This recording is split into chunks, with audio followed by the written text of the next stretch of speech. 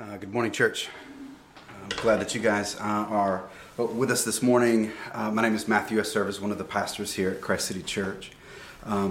Thank you for tuning in through Facebook or Twitch or YouTube or wherever it is that you've come to us through our website. As Justin mentioned at the beginning of our service, we received news that one of our members, Angel Scroggins, passed away yesterday. Angel has been a part of our church for years. She was on part-time staff with us.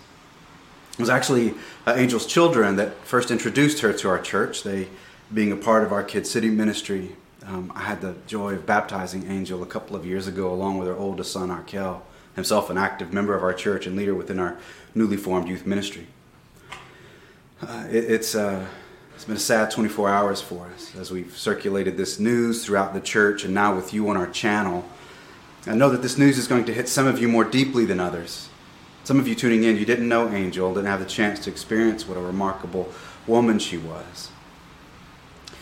But it has struck me that all of us, over these past 24 hours or over the past 42 days of quarantine, all of us have suffered some loss. And because of that, what seems right today is for us as a church to pause in this moment and grieve those losses. As Justin mentioned, we're going to take a break from our Being Church series and our walk through Ephesians. We'll return to that next week, Lord willing. But this morning, it's a time for us to name the sorrow and to name the loss, to name it to each other and to surrender it to the Lord. I'm believing, though, that even though everything in me wants to stir joy and excitement and celebration, and I'm not quite sure how this will translate through technology and online. Nevertheless, I'm believing that the God of the joyful hallelujahs is also the God of his children's tears. And so what I want to invite you to do, I want you to wherever it is, I want you to grab a pen and a paper. For those of you watching with children, kiddos, you may want to grab some paper, markers, or crayons. I'm going to have some questions and exercises for you, and I want you to have some ways to respond. As you collect your things, I want to pray for us one more time.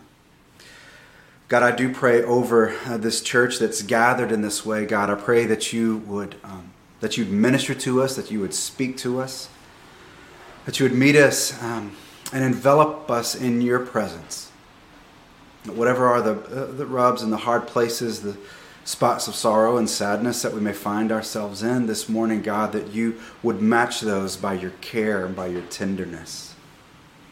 God, I pray that as we reflect on Psalm 42 and as we give consideration to what it means for us to be sorrowful but yet hopeful, for us to look to you as the light of the world and the light of our worlds, even when we live in a world of shadows.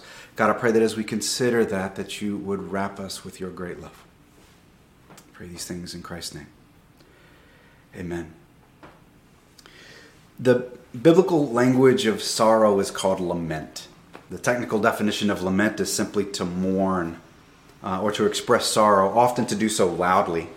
The Bible is actually filled with laments. An entire book, the book of Lamentations, is built on the notion that we as a people can express sorrow to God because of the pain in the world and because of the loss we experience. Of the 150 Psalms, over a third of them are Psalms of lament. I want to read a portion of one of them to you. This one is from Psalm 42. If I can read that.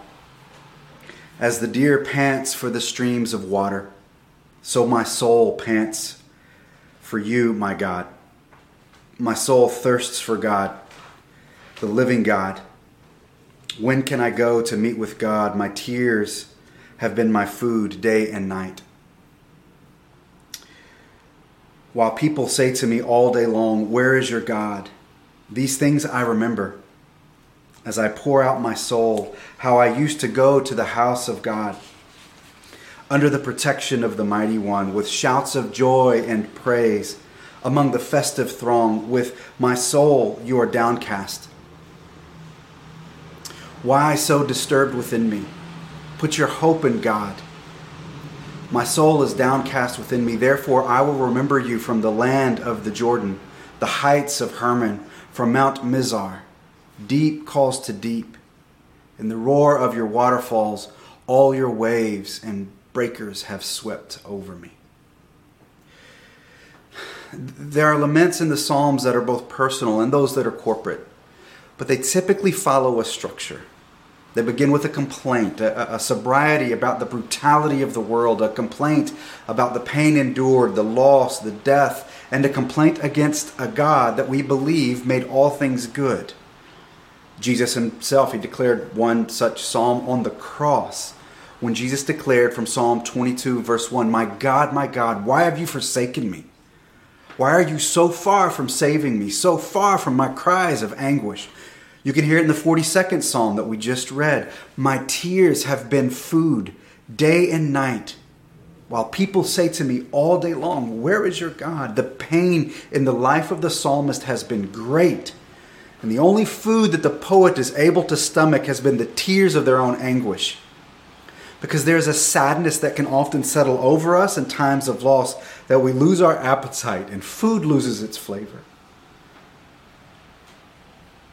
The Psalms of lament, they didn't turn from complaint to a request.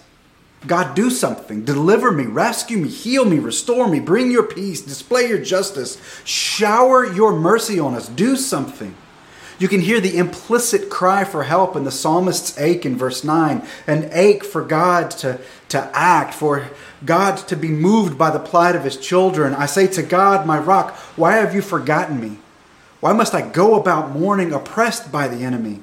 Lord, you see my situation. You see my loss. You see the stranglehold that sorrow has on me. Free me, comfort me, heal us.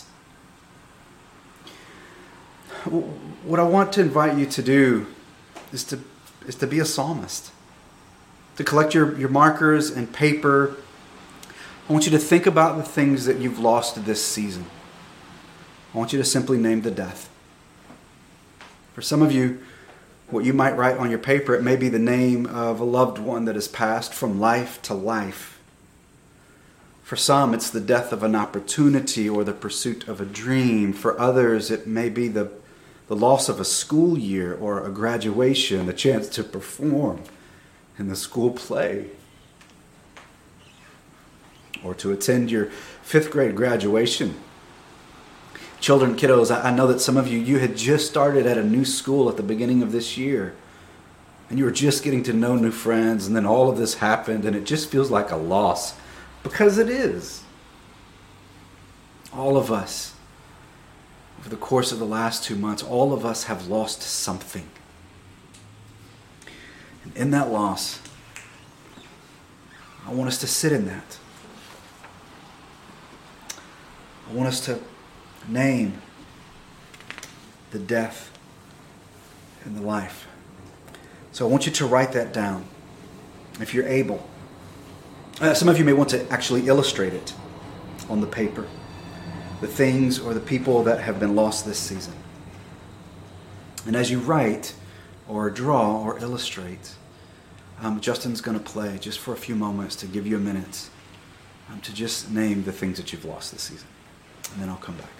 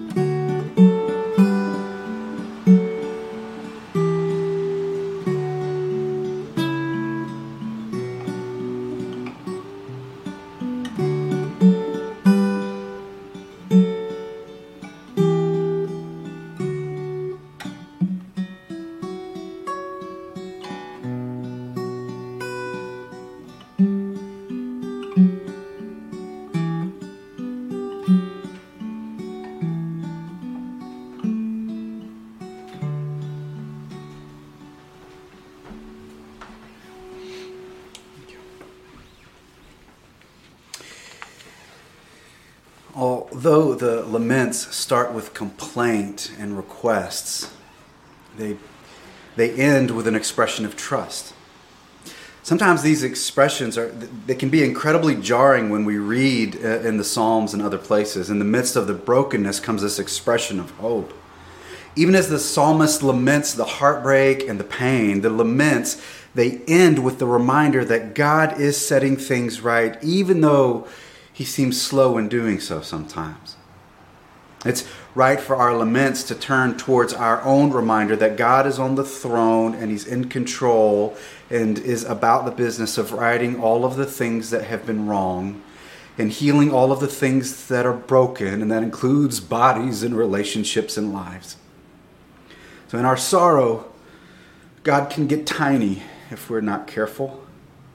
Lament gives us language to buttress against that temptation. We lament because something or someone has died, and we lament because we know that Jesus Christ, the Lord, is in the resurrection business. He breathes life into people and places and relationships and situations that have been beaten with death blows. And in that, there is hope. I was reminded of this scene at the end of the Lord of the Rings trilogy. All has been lost for these hobbits, these small and ordinary creatures. They're on the outskirts of Mordor, that most terrible of places. They're in the land of shadows. Everything looks hopeless and dark and heavy. But one character, Samwise Gamgee, he sees a single glimmering star against the enveloping darkness surrounding them. The author Tolkien would write, there, peeping among the cloud rack above the dark rocks high up in the mountains, Sam saw a star twinkle for a while. The beauty of it smote his heart as he looked up out of the forsaken land, and hope returned to him. For like a shaft, clear and cold, the thought pierced him that in the end, the shadow was only a small and passing thing. There was light and high beauty forever beyond its reach. The Psalms of Lament remind us of this truth, that in Christ we have hope amidst ruin, and joy and sorrow can often occupy the same dance floor. So on the back of your paper, the same paper that holds your loss, I want you to write where you're seeing life, where you're seeing hope. Or maybe you want to illustrate what hope could look like for you in the days ahead. For some, it might be too soon to write out hope, and that's okay. Linger where you are. Let the Spirit meet you where you are. And when you're ready, join the psalmist's invitation in verse 11. Why, my soul, are you downcast? Why so disturbed within me? Put your hope in God, for I will yet praise him, my Savior and my God. As Justin comes to continue to minister to us, and as you write or draw or pray or reflect, let me pray over you. And then after we've worshiped, we'll celebrate communion together. Let me pray. God, be with your children in this moment as they continue to name death and illustrate life and hope. Spirit, flood their living rooms, their bedrooms, wherever it is that they are as they're watching this. Meet them in those places. Sit with them in their sorrow. And Spirit, in whatever way you want to display that strong shaft of light that breaks through the shadows that currently envelop us, so that we may see your truth and your goodness and your glory and your joy and hope that is found ever and always in you. Amen.